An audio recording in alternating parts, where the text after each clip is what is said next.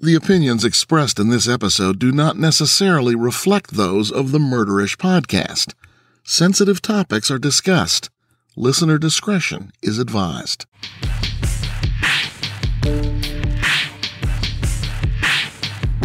Hitchhiking in the 1960s and 70s was a common mode of transportation, one that allowed you to meet new people, take new routes, and get out of town for a while.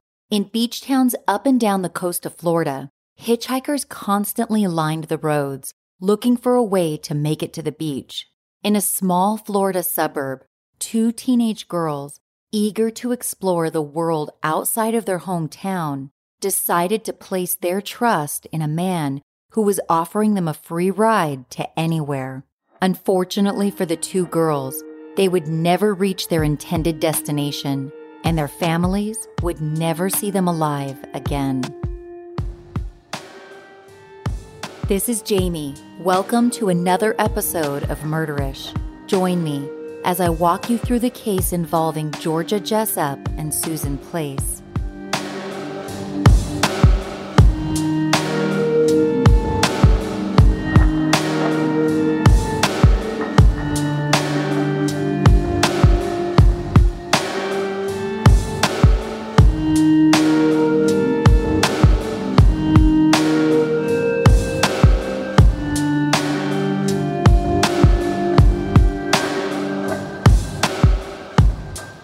This case takes us to St. Lucie County, Florida, most commonly recognized for its beaches. Many visitors to the Florida coast pass by completely unaware of the marshes, swamps, and jungle-like forests that are settled off the beachfront.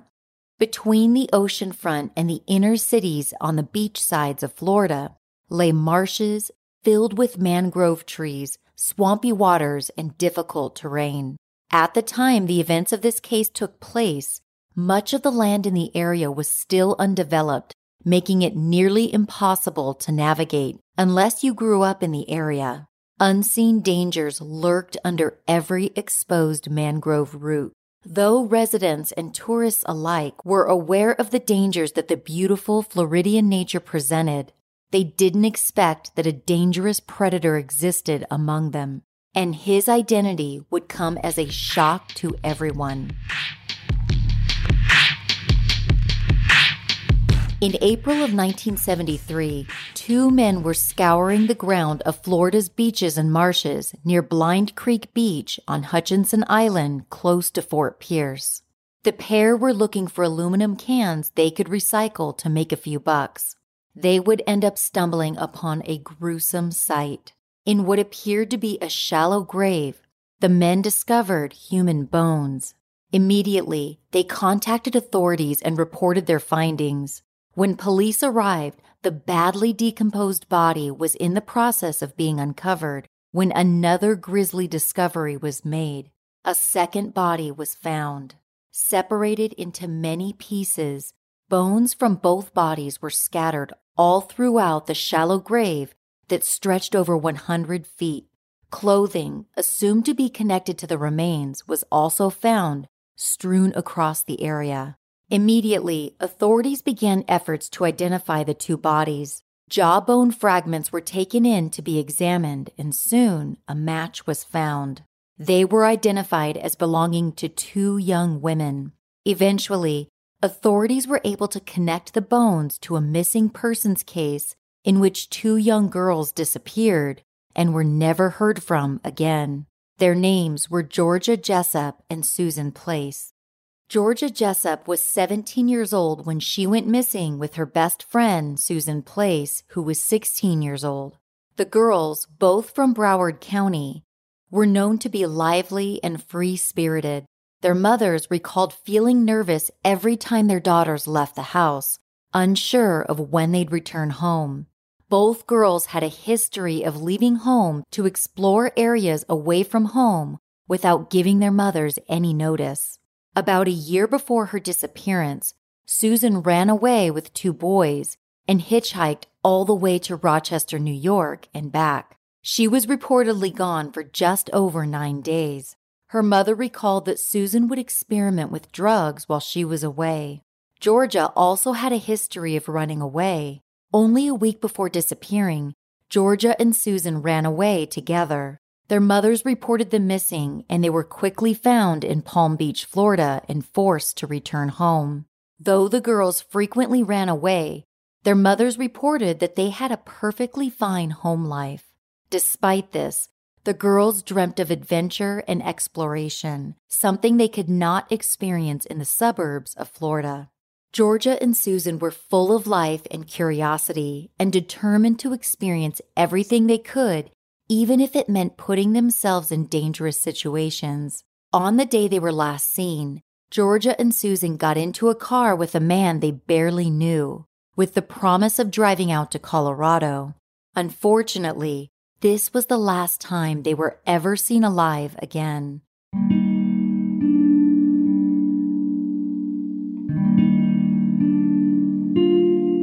Due to Florida's extreme temperatures and humidity, along with the abundance of wildlife, bodies can begin decomposing much faster than in other areas. During the heat of the summer, it can take as little as 24 to 48 hours for a body to be mostly decomposed. Due to the time of year and the level of decomposition, it was determined that the bodies had been buried anywhere from 3 to 6 months. Despite the extreme decomposition, there was still evidence left behind that told a story regarding how Georgia and Susan were killed. Remnants of arm bones were bound with rags, suggesting that the girls had been bound by their killer. Other bones showed evidence of knife wounds. One of the most unusual pieces of evidence collected at the burial site was the appearance of rope marks left behind on tree branches. The rope marks were thick and in 2 distinct places, leading investigators to believe that the 2 women were bound and hung from the nearby trees while their assailant tortured them with his hunting knife. After identifying the bodies of the 2 young women, investigators began questioning the girls' parents as to their activities in the days leading up to them going missing. Georgia's mother recalled, on the day they were last seen, the 2 girls were picked up by a young man, presumably in his late 20s, who went by the name Jerry Shepard. Lucille, Georgia's mother, remembered being wary of her daughter driving off with a strange man, but apparently Shepard reassured her, saying that he was only driving the 2 girls at their own request. He promised he would make sure they got to their destination safely. Lucille regrets to this day allowing her daughter and her friend to ride away in the man's car. According to Lucille, after the 2 girls didn't make contact with them for 4 days, she attempted to report them missing. Because the girls both had a history of running away, the report was not taken seriously. Little effort was made to search for the missing girls, presumably because it looked as though they had simply run away again or just skipped town as they had done before. Determined to find her daughter, Lucille began investigating on her own, months before the bodies of the 2 girls were found. Lucille told investigators that she had gone through Georgia's belongings, trying to find out if she could learn more about who Jerry Shepard was and where they were planning on going. In Georgia's possession, Lucille found a letter that was addressed to Shepard, but it had been returned to the sender. This at least gave Lucille a starting point. Without notifying officers, Lucille and Susan's mother drove over 80 miles to the address that was listed on the letter found in Georgia's bedroom. There, they met with the apartment manager and explained their story. They begged the manager to let them know if anyone named Jerry Shepard had lived at that address in the previous months. The manager responded that he had never met a Jerry Shepard from that address, but, he said, there was a man who lived in that apartment named Gerard John Schaefer. The 2 mothers could not have been prepared for the additional information the apartment manager was about to deliver. He told them that the reason Gerard Schaefer no longer lived in the apartment was because he was in jail for the abduction and torture of 2 young women.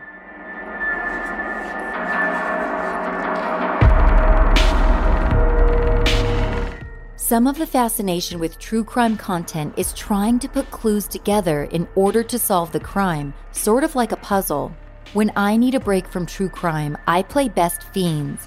Best Fiends is a really fun puzzle game that challenges my brain and provides a welcome distraction when I need it. In the game, you can collect fun characters like Brittle, Howie, and Quincy. My teenager is currently stuck on level 40 and trying to figure out the best strategy to advance. I love that she actually has to use her brain to advance in the game, and she's not just staring blankly into a screen. I can see why there are already 100 million downloads. Once you start the game, you're not going to want to stop.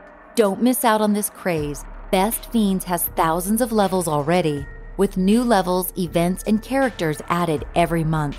It's hours of fun right at your fingertips, and you can even play offline. With over 100 million downloads and tons of 5-star reviews, Best Fiends is a must-play. Download Best Fiends for free on the Apple App Store or Google Play. That's friends without the R, Best Fiends. Content creators, I'm sure you'd be happy to hear that there is a tool that could make your life so much easier. With Issue, you can make beautiful content easier. Issue is a one-stop shop platform that allows you to create optimized content for your website or social media, including Instagram stories. Issue is also a great tool when making content for brochures and magazines. It's a must-have tool for marketers, designers, educators, podcasters, or anyone who wants to make gorgeous content. It's so easy. Just upload your PDFs and files and let Issue turn your content vision into a reality.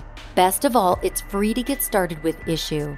Go to issue.info/murderish to sign up for your free account. That's issu.info/murderish to sign up and let them know you heard about it from our show. Remember, that's .info, not .com. Go to issue.info/murderish to set up your free account today. Because of the information uncovered by Georgia and Susan's mothers, law enforcement connected Gerard Schaefer to the disappearance of their 2 girls. Unfortunately, this information did not become relevant until the bodies of their daughters were discovered months later. It appeared to investigators that their prime suspect was already behind bars, convicted of a similar crime. The one major difference was that the victims in that brutal crime survived. Gerard Schaefer was born in Wisconsin to parents Gerard and Doris Schaefer. He was the oldest of 3 children, and he grew up in a strictly Catholic home. Schaefer's family moved to Atlanta, Georgia, where Gerard attended Marist Academy. In 1960, his family once again moved to Fort Lauderdale, Florida. Throughout his childhood, Gerard held the belief that his father favored his sister, and this caused issues with many of his familial relationships. He later admitted that as a child, he would steal women's underwear, spy on the girls in his neighborhood, and he even admitted to killing small animals. He also recalled cross-dressing as a child, though he defended this action by saying he was trying to avoid being drafted into the Vietnam War. The most disturbing aspects of his childhood, however, revolve around sexual fantasies that he began having at a very young age. He recalled one instance where he dressed up as a woman, tied himself to a tree, and began to harm himself. This, according to Schaefer, was sexually exciting to him, and it was at this time that he became intrigued with violent sexual fantasies. These fantasies led him to becoming a peeping Tom and imagining himself harming the girls with whom he interacted. Unfortunately, these fantasies were not enough to satisfy Schaefer. He needed to act them out in order to gain the perverse satisfaction he craved. In 1964, Schaefer graduated from St. Thomas Aquinas High School, and then he moved on to attend college at Florida Atlantic University. There, he met and married his first wife, Martha Fogg, in 1968. Soon after, Schaefer began teaching at Plantation High School, although that career did not last long. There are different reports as to what caused Schaefer to lose his job. However, The most cited reason was inappropriate behavior, such as taking the entire class period to lecture on the different morals and beliefs that Schaefer held, using none of the class time to teach his prepared materials. After being fired from teaching, Schaefer attempted to join the Catholic priesthood. However, he was immediately turned down. It is reported that Schaefer was told that he was not a strong enough believer to become a priest. After this second rejection, Schaefer turned his sights on law enforcement with the goal of becoming a police officer. In 1970, Martha Fogg filed for divorce, citing extreme violence and abuse. The divorce against Schaefer was granted without complication. In 1971, Schaefer graduated from the police academy and became a patrolman at the age of 25. Though he was able to find a job, it is reported that multiple departments turned him down for employment based on numerous psychological evaluations that returned questionable findings. Finally, Wilton Manors Police Department, a small unit in Broward County, hired Schaefer as a deputy. Soon after being hired, Schaefer proved to be of great assistance in a drug bust and earned credit within the department. However, it was quickly disregarded when he was caught looking up women's criminal profiles in the police department's data systems to find their phone numbers and ask them out on dates. After this was discovered, Schaefer was fired from his position. He maintained that he was being framed and that the people he helped bring down in the drug bust were getting their revenge on him. Later in 1971, Schaefer married his second wife, Teresa Dean. Soon after, he was hired by another police department in Martin County, this time as a deputy sheriff. It's been reported that Schaefer provided a letter of recommendation from his previous employer. However, that document was later proven to be forged. Schaefer reportedly fit in very well at the new department and was quickly becoming a trusted member of the team. Schaefer's boss recalled seeing him as a typical, young, straight-laced police officer and was impressed by his demeanor. That would all change, however, when the sheriff at the time, Robert Crowder, got a call one evening from Schaefer admitting wrongdoing. When Crowder answered the call, Schaefer simply admitted that he had done something foolish. When probed for more information, Schaefer recounted his actions during the day. On the morning of July 21st of 1972, Schaefer was patrolling the streets in his cruiser when he noticed two young women attempting to hitchhike on the side of the road. He told the sheriff that at this point, he felt concern for the women and decided they needed to learn the dangers of hitchhiking. To most effectively get his point across, Schaefer said that he offered to drive them to the beach, their intended destination. He remembered telling the girls that he was a police officer in plain clothes for the day, which made the girls unafraid of getting into the car with him. Schaefer told the sheriff that instead of taking the girls to the beach as he had promised, he instead took them the opposite direction toward the marshes. When they arrived at a secluded spot, Schaefer told the girls to get out of the car. He then tied their hands behind their backs and began threatening to kill them or sell them into prostitution. The girls, understandably upset and terrified, did as he said, and then began marching through the marshes. Schaefer explained that he tied the girls to trees at some point, but he had to leave them when he got a call on his police radio. Still wanting to make sure his lesson got across to the two girls, Schaefer told Crowder that he decided to leave the girls there while responding to the call, and that he was planning on coming back to let them go and remind them once again of the dangers of hitchhiking. However, when Schaefer returned back to the place where he left the two women tied to the trees, they were nowhere to be found. This was the point at which Schaefer called the sheriff to report his own actions in an attempt to explain what he had done. The sheriff ordered him to return to the police station so they could speak further about the events of the day. Meanwhile, as Crowder was waiting for Schaefer to return to the station, two women, obviously upset and terrified, stumbled into the station begging for assistance. The story they told as to what they experienced that day was far more gruesome than the story Schaefer had given. The girls, Nancy Trotter and Paula Sue Wells, told officers that they had been abducted while trying to get a ride to the beach. They explained that they would be safe riding with a police officer. When he began getting aggressive with them, they became concerned. The man drove them to a forested, swampy area, proceeded to tie them up and walk them into the trees. The man then put nooses around both of their necks and tied the other end of the rope around tall branches. The girls had to balance on the exposed mangrove roots to keep the noose from strangling them. They recalled that had they slipped off the root, they would be hanging by their necks from the tree. Nancy and Paula said the man began telling them that he was going to sell them into prostitution. He then said that he was going to kill them.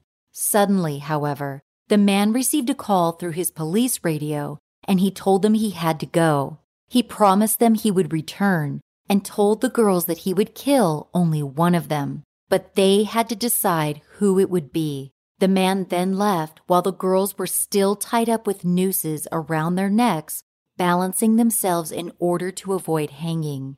Nancy and Paula told authorities they were able to get their hands out of the rope, and then they removed the nooses. As soon as they were free, they ran as fast as they could out of the forest. They went to the nearest police station, which happened to be the very station at which their attacker was working. Sheriff Crowder realized at this point how obviously disturbed Schaefer was.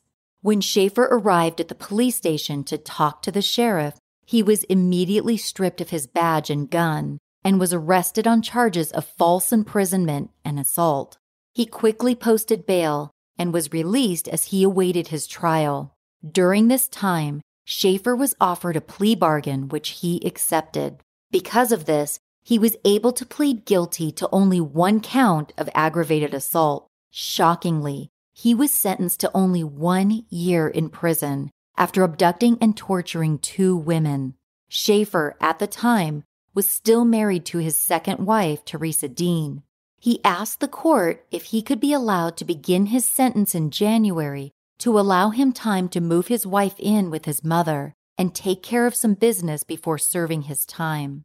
In another surprising decision, the judge granted Schaefer this time, and the convicted man walked out of the courthouse with 6 months of freedom ahead of him. These 6 months would lead to numerous, unspeakable crimes committed against many unsuspecting young women. As ordered, Schaefer reported to the courthouse in January of 1973 to begin serving his sentence.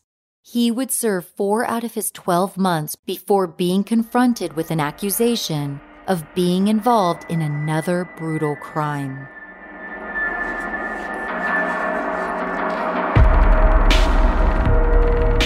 Most adults, including my husband, report they are lacking the amount of sleep they need. My husband was so excited to try Som Sleep, a berry-flavored drink that helps him fall asleep fast and stay asleep. Som Sleep is a drug-free, non-habit-forming sleep aid that comes in a small can. Drink it 30 minutes before you hit the hay and enjoy a great night's sleep and wake up with no grogginess. They have original and zero-sugar options that are vegan, non-GMO, dairy, and gluten-free. My husband has been drinking Som Sleep for a few weeks now, and he cannot say enough good things about it. It's been a game changer for him, as he feels so much more productive during the day after getting a full night of rest. If you are one of the millions of adults having problems sleeping, you should try Som Sleep. Right now, Som Sleep is giving our listeners 15% off by using code MURDERISH at checkout. Just go to getsom.com, that's GETSOM.com, getsom.com, and use our code MURDERISH at checkout for 15% off your order. I've been using Sunbasket to help me get out of my food funk. With Sunbasket, I eat delicious, healthy meals that are fresh and ready in no time. Each week, meals are delivered with organic produce, sustainable seafood, and meats that are free of antibiotics, hormones, and steroids because yuck. Seriously, take some stress off your plate, pun intended, and let Sunbasket's award-winning chefs deliver meals like cauliflower macaroni and cheese and more. The best part for me is that Sunbasket meals are ready to eat in as little as 6 minutes. These meals are fresh and ready to eat quickly, and there's no mess to clean up afterward. There are options like gluten-free, paleo, and more. Right now, Sunbasket is offering $35 off your order when you go right now to sunbasket.com/murderish and enter promo code MURDERISH at checkout. That's sunbasket.com/murderish and enter promo code MURDERISH at checkout. sunbasket.com/murderish and enter promo code MURDERISH. The similarities between the murder of Georgia Jessup and Susan Place and the abduction of Nancy Trotter and Paula Sue Wells led investigators to focus on Schaefer as their primary suspect in the murders.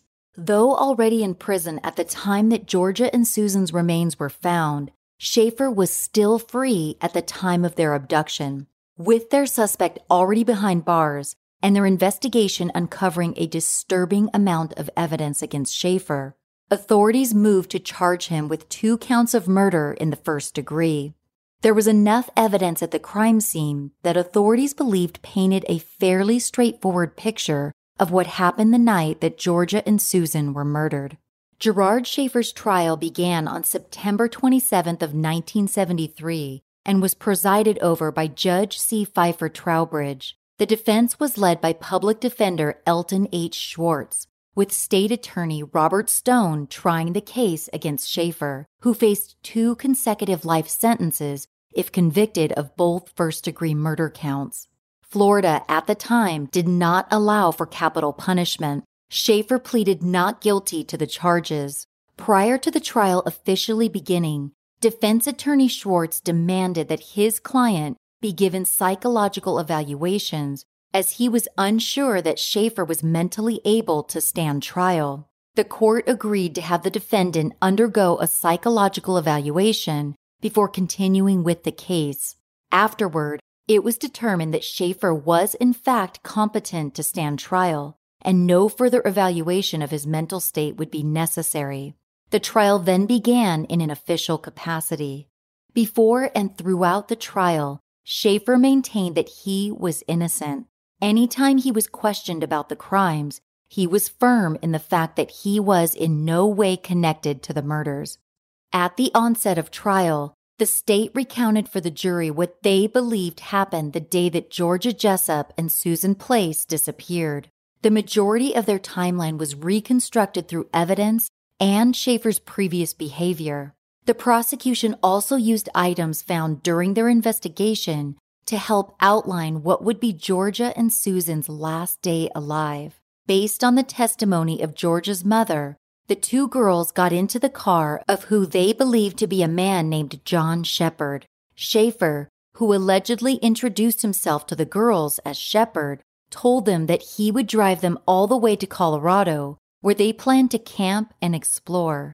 The girls, happy to have a ride, agreed and planned their trip for the next day.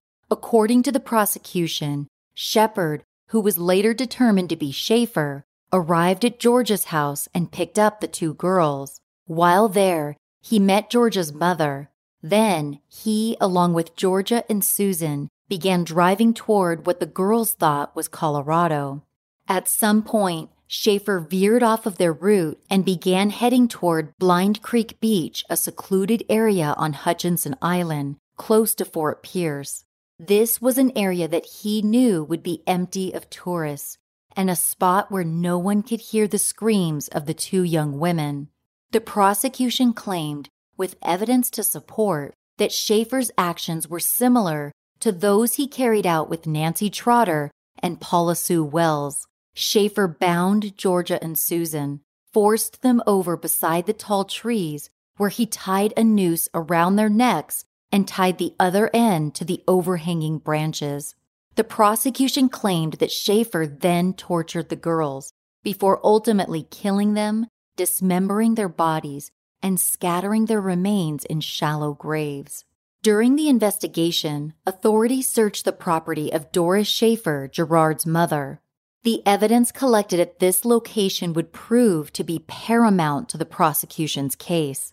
Before Schaefer reported to the courthouse to begin serving his sentence in regard to the Trotter Wells case, he was able to move all of his belongings to his mother's house.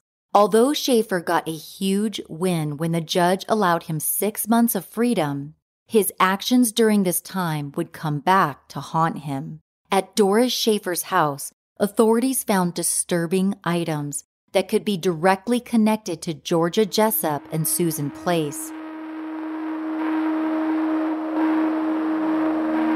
Although the prosecution did not have a confession from Schaefer, the items found at his mother's house would be the next best thing. Among the unsettling items found at Schaefer's mother's house were writings that seemed to be accounts of detailed tortures, rapes, and murders of women. In these writings, Schaefer regularly referred to the women as whores and sluts. These writings also seemed to have disturbing similarities, each containing references to nooses as a means of torture and dismembering bodies with a machete.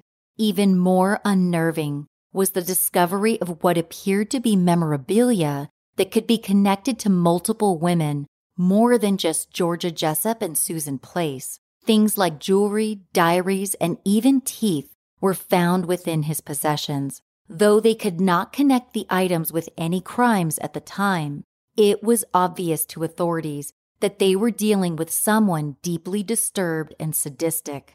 In presenting these findings to the court, the prosecution was able to establish that Schaefer had fantasies of killing women, giving him a motive that would later compel him to torture and murder Georgia and Susan.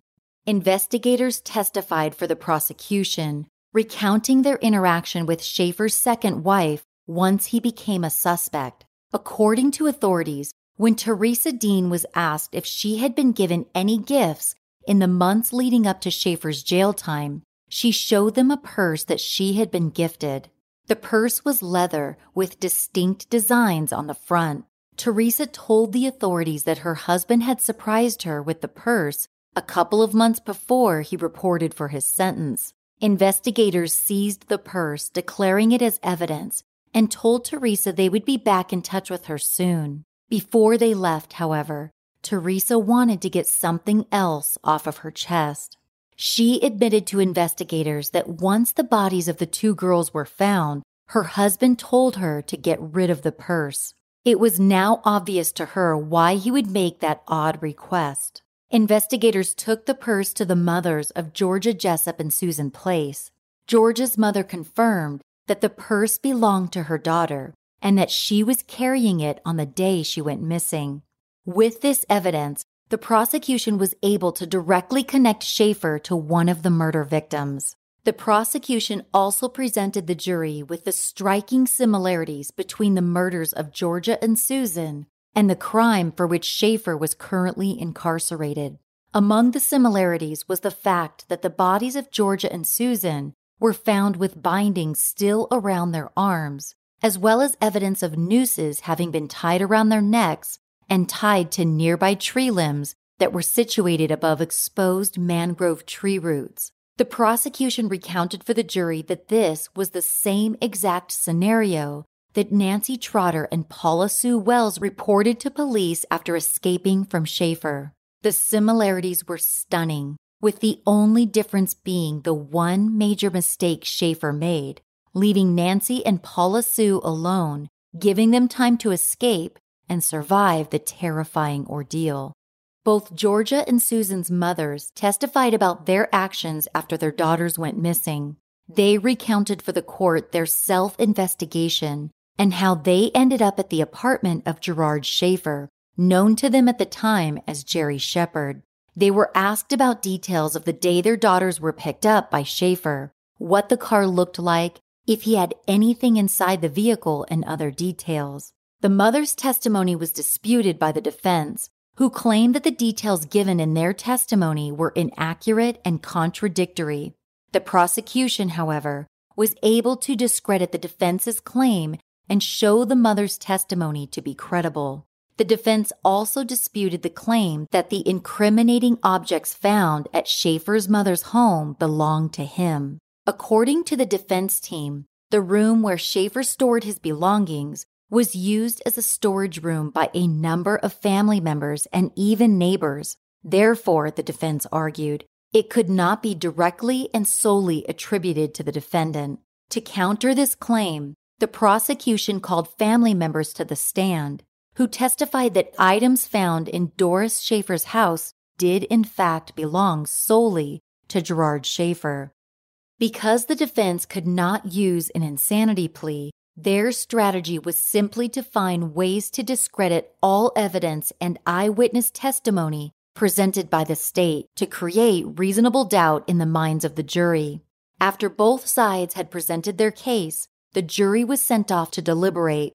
After a fairly quick deliberation, the jury unanimously found Gerard John Schaefer guilty on 2 counts of murder in the first degree.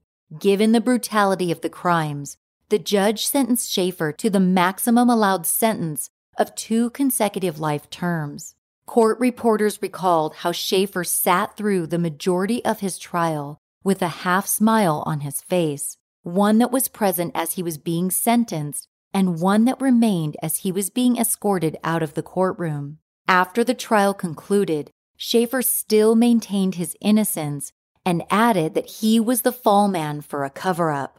Though the trial was over, the investigation into Schaefer was not. Based on the items uncovered at his mother's house, it was apparent that Schaefer was involved in much more than the crimes for which he had been convicted.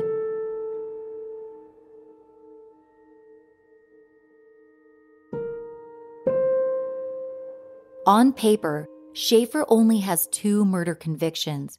That said, the evidence collected connected him to at least 7 other women who had disappeared in Florida within the 6 months time frame that Schaefer was free.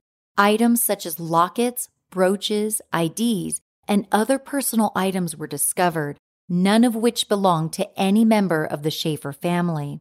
Investigators, dedicated to getting justice for other potential victims, spent their days attempting to connect the evidence to crimes they were sure that Schaefer had committed. Investigators continued going through the disturbing writings he left behind, in which he described torturing, raping, and murdering women. When confronted with these writings, Schaefer contended that they were only fiction and nothing more. Investigators felt strongly that these were not fictional writings. They were true writings that chronicled the twisted urges that Schaefer carried out. Initially, the seeming trophies that Schaefer collected could only be connected to 7 other women. Law enforcement agencies from neighboring counties began calling to find out if they could connect their missing persons cases to Schaefer. Quickly, the number of women connected to him grew from 7 to over 35. Though only ever charged for 2 murders, Gerard Schaefer became known later as Florida's first serial killer. Soon after being sentenced to 2 consecutive life terms, Teresa Dean, Schaefer's second wife, filed for divorce. He signed the papers without question.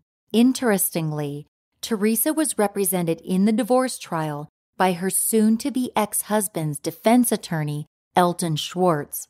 By the time the divorce was finalized, it was reported that Elton and Teresa were in a relationship. The two would eventually get married. While in prison, Schaefer received a letter from someone he had known in his younger years. Sandra London, a fiction writer, reached out to Schaefer to ask if he would be interested in speaking with her. He agreed, and Sandra paid him a visit in prison. While Sandra and Schaefer were in high school, they dated for a couple of years. Though they had not seen each other in a long time, the two seemed to fall back into a level of comfort with one another quickly. Regarding their relationship, Sandra recalled Schaefer being a normal boy, maybe a little quiet and withdrawn in crowded places, but good to her in the beginning. She also recalled, however, instances of misogyny, extreme anger, and hatred toward women, which was unsettling to her. She remembered that Schaefer apparently had 2 ways of categorizing women. They were either sluts and whores, or they were pure and innocent. If a woman was pure and innocent, he would treat her with respect and dignity. However, if he regarded the woman as a slut or a whore, Schaefer harbored extreme contempt and hatred for that woman. Sandra recalled one such instance from her high school years. She remembered that Schaefer had a neighbor who he hated. He apparently told Sandra that his neighbor, a young woman named Lee Hainline, was a slut. He told her that she would change her clothes in front of the window, openly taunting him and making him angry. Sandra, who had witnessed Lee changing before, argued that the girl was simply unaware or didn't think anyone could see her. Schaefer pushed back and said that what Lee was doing was intentional and evil. Though she took his comments as bizarre, Sandra didn't think anything further of his reaction to Lee. That is until Lee went missing a couple of years later.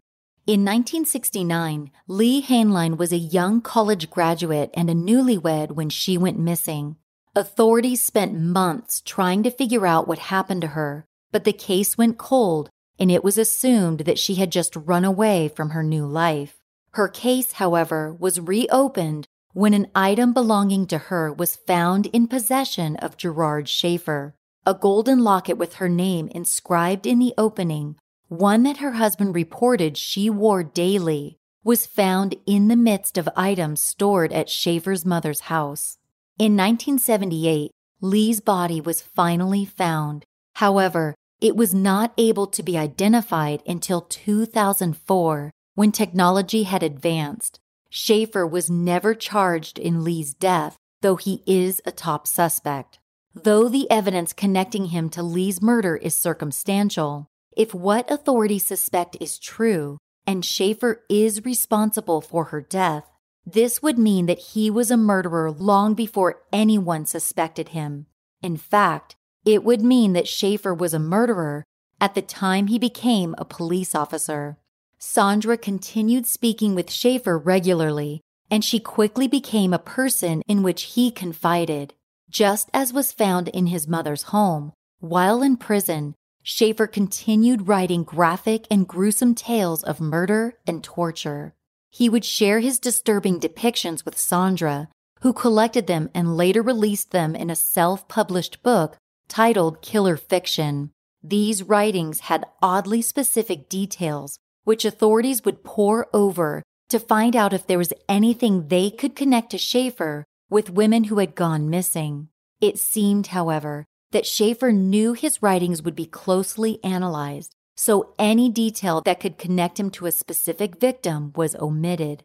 Although he always maintained his writings were fictional, authorities continued to analyze them in case he slipped up and revealed a detail that could connect him to the disappearance of the 30 or more women to which investigators believed he was connected. Sandra recalled how confident Schaefer was during their interactions. He was assured that he could never be connected to any other crime, and he continuously taunted both the authorities and her. Sandra said that at times he would admit to dozens of murders, and other times he would say that he was being framed and that he was completely innocent. Sandra saved the letters Schaefer wrote to her. One letter in particular has him estimating the number of murders he committed. Though he is only thought to be connected to about 35 murders, Schaefer wrote to Sandra that he believes the number of deaths for which he was responsible was closer to 85 to 110. This letter, however, was followed up by another letter that contended his complete innocence. Schaefer seemed to enjoy going back and forth and wanted to keep everyone guessing as to his alleged crimes. Despite this back and forth, Schaefer continually bombarded Sandra with hundreds of pages of writings, most of which laid out gruesome and graphic stories of harming women. Schaefer knew that Sandra was a writer, and he was desperate to have his name be known. He allowed her to publish his writings and continuously supplied her with more. In fact, Schaefer gave Sandra so much material that she eventually published a second book. There have been multiple books and articles published about Gerard Schaefer. Author Michael Newton described him in his book as an overweight and unattractive serial killer targeting women who were much weaker than him, just to make himself feel stronger. These words must have struck a chord with Schaefer, because he filed a libel and discrimination suit against Newton after his book was published. Schaefer also filed suits against other writers, including Sandra London, after they had a falling out. The convicted murderers' suits never went anywhere, as each case was dropped or dismissed. In prison, Schaefer was not good at making friends. He was cocky and overconfident, and likely ill-regarded by inmates as he was once a police officer. There was one incident in particular that put Schaefer in a great deal of danger. There are multiple accounts regarding how Schaefer apparently upset his cellmate, Vincent Rivera. One story is that Schaefer was acting as an informant in the prison, and that he reported Rivera for a minor infraction. Another version of the story contends that Schaefer simply took 2 cups of hot water instead of 1 cup of hot water.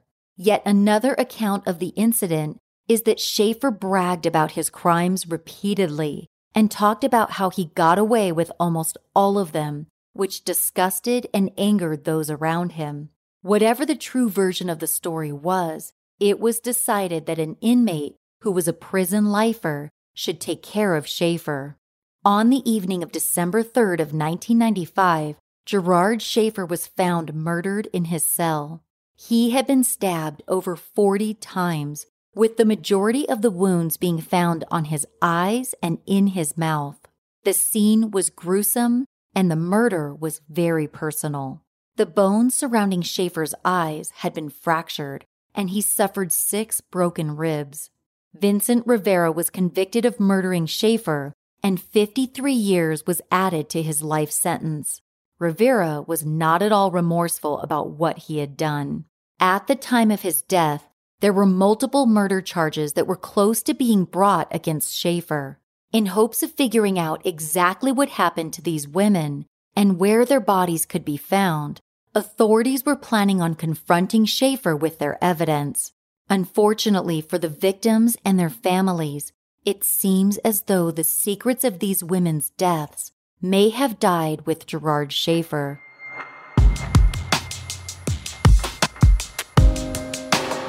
Thanks again for joining me on this episode of Murderish. I want to thank Kelsey S. and Andrea B. for becoming Patreon supporters of the show. If you would like exclusive bonus content and Murderish merch, head over to murderish.com, where there's a link to sign up to become a Patreon supporter. On the website, you can learn more about the podcast and me and buy Murderish t-shirts and other merch. That's murderish.com. Let's get to know each other better. Join the Murderish Facebook discussion group where we talk about cases and other things. You can also find me on Twitter at MurderishPod and on Instagram at MurderishPodcast. Please remember to hit the subscribe button wherever you're listening now and tell a friend about the show. You can also write a review for the podcast in your favorite podcast app. Murderish is mixed and mastered by John and Jessica Buchanan of Audio Editing Solutions. Music by Nico of We Talk of Dreams. This episode was researched and written by Lincoln Edgman. In order to tell true crime stories on this show, information is gathered from various sources. Stick around after the music if you'd like to hear a list of the sources for this episode. As always, Ishers, thank you for joining me on another episode of Murderish. And remember, listening to this podcast does not make you a murderer. It just means you're murder-ish.